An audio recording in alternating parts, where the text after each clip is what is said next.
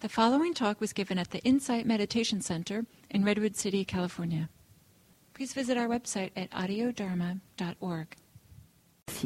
A few thoughts about gratitude as an antidote for anger. Gratitude can be an antidote for many things: fear, greed, unhappiness. It's a wonderful practice. Some of you may be familiar with Brother David Steindl-Rast, who has a website, gratefulness.org, I believe it is. Gratitude can be a heart-opening practice, just like metta, and it leads to generosity. So I'll share with you an experience I had a couple of weeks ago on the power of gratitude practice. I was grumbling one day after having just left my laptop with Geek Squad, and most unhappy, most frustrated, annoyed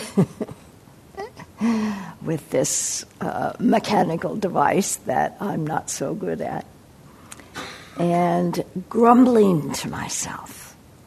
And I even went so far as to think, life isn't fun anymore. It's just one thing after another. You know, if it's not the laptop, it's the printer, or it's the car, or it's the phone, or it's, the refrigerator and on.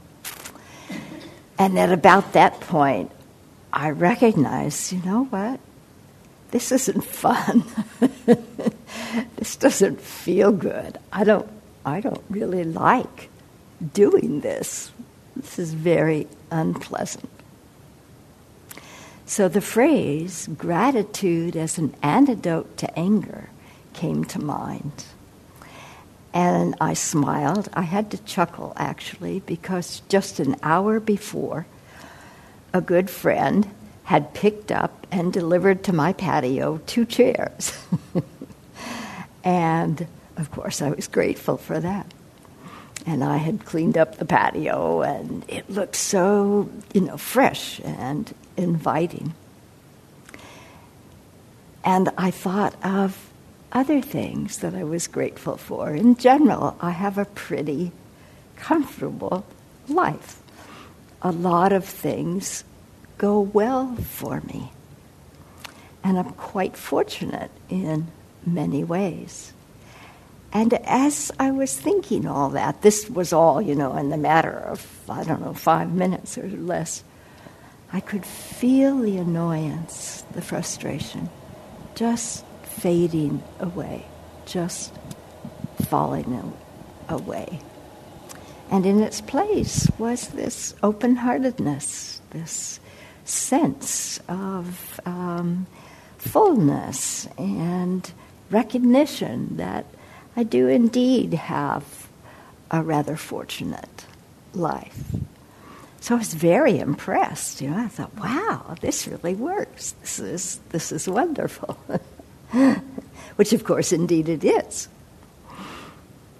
And then a few days ago, sort of a similar thing happened. Grumbling, I think, again, about the computer. Computers are not my expertise.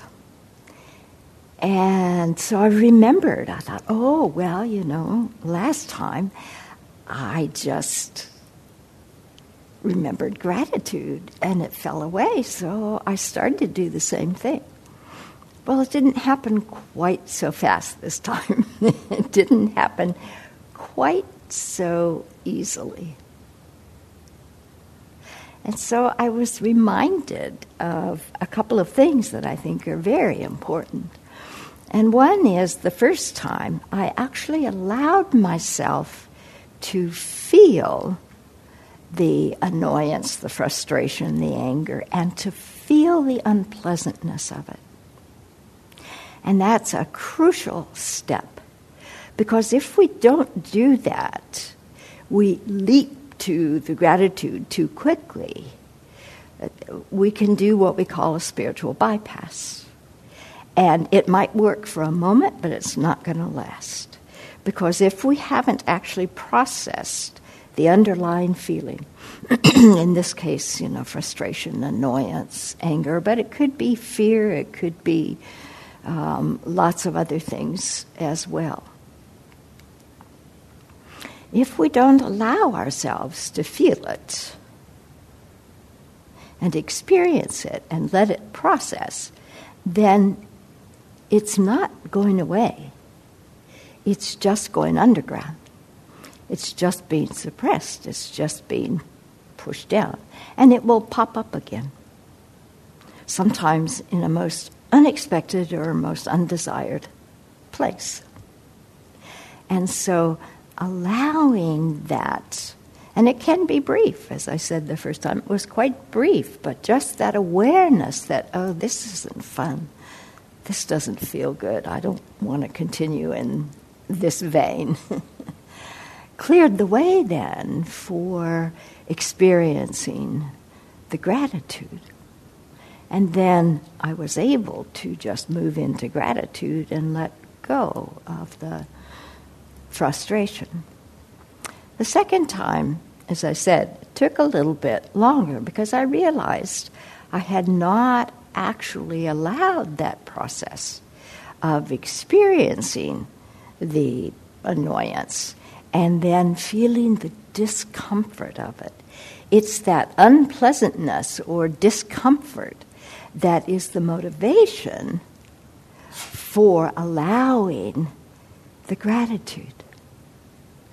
Or maybe loving kindness. Loving kindness, unfortunately, is often used as a bypass because, sometimes our emotions, strong ones like anger, fear, are not fun.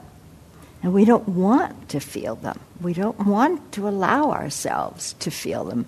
Or sometimes we think we're wallowing if we let ourselves really experience it. And so we have a tendency to jump too quickly to whatever the practice is, loving kindness or gratitude or whatever. And when we do that, then as I say, we're really just suppressing the feelings and sort of putting a Band-Aid on or sugar-coating it or whatever. And we have to go back and allow ourselves to experience, to really feel the emotion, whatever it is, and feel the unpleasantness, feel the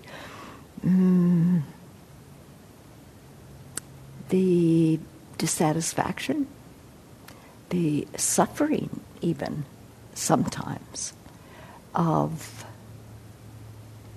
having that emotion. But when we do that, and then we allow ourselves to go to gratitude, it's amazing how gratitude changes things. Probably most of us in this room have an enormous amount to be grateful for. Even when things are not so good, we still have an enormous amount to be grateful for. And gratitude for me is more than just being grateful for something. There's a lot we can be grateful for.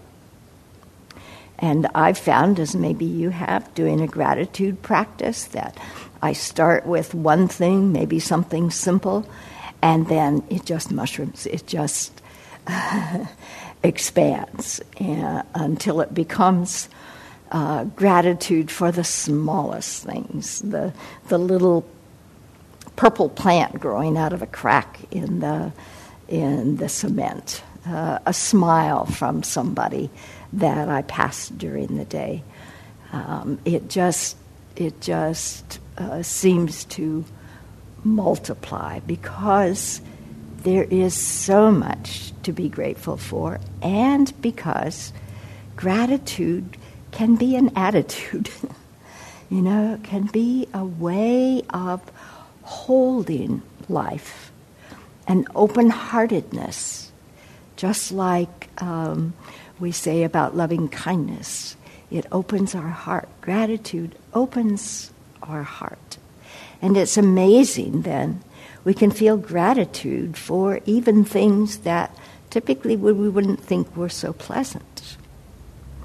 I have to say, I felt gratitude for Geek Squad, who took my laptop and said, sure, we'll clean it up. We'll take care of it.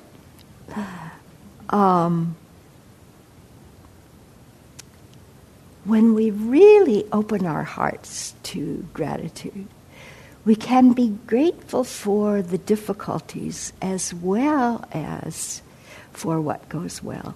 Not in the Pollyannish way, not in a way that overlooks the true struggle or the true difficulty of whatever it was, but in a way that accepts all of life, a way that accepts the difficulties, the struggles, as well as what comes easy. Because often we grow most from our challenges. And they may not be fun.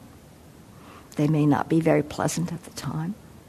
But often they lead to the most growth. So we need both, really. We need the more comfortable times for support.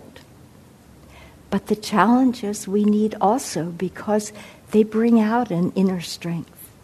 They bring out sometimes abilities we didn't know we had. And they allow us to grow in very important and wise ways. So the gratitude ultimately can be for all of life in its wonder, its challenges, its difficulties, its pleasantness, and its unpleasantness.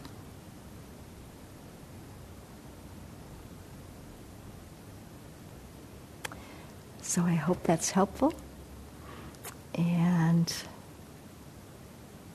hopefully some of you will stay for lunch, and maybe we can continue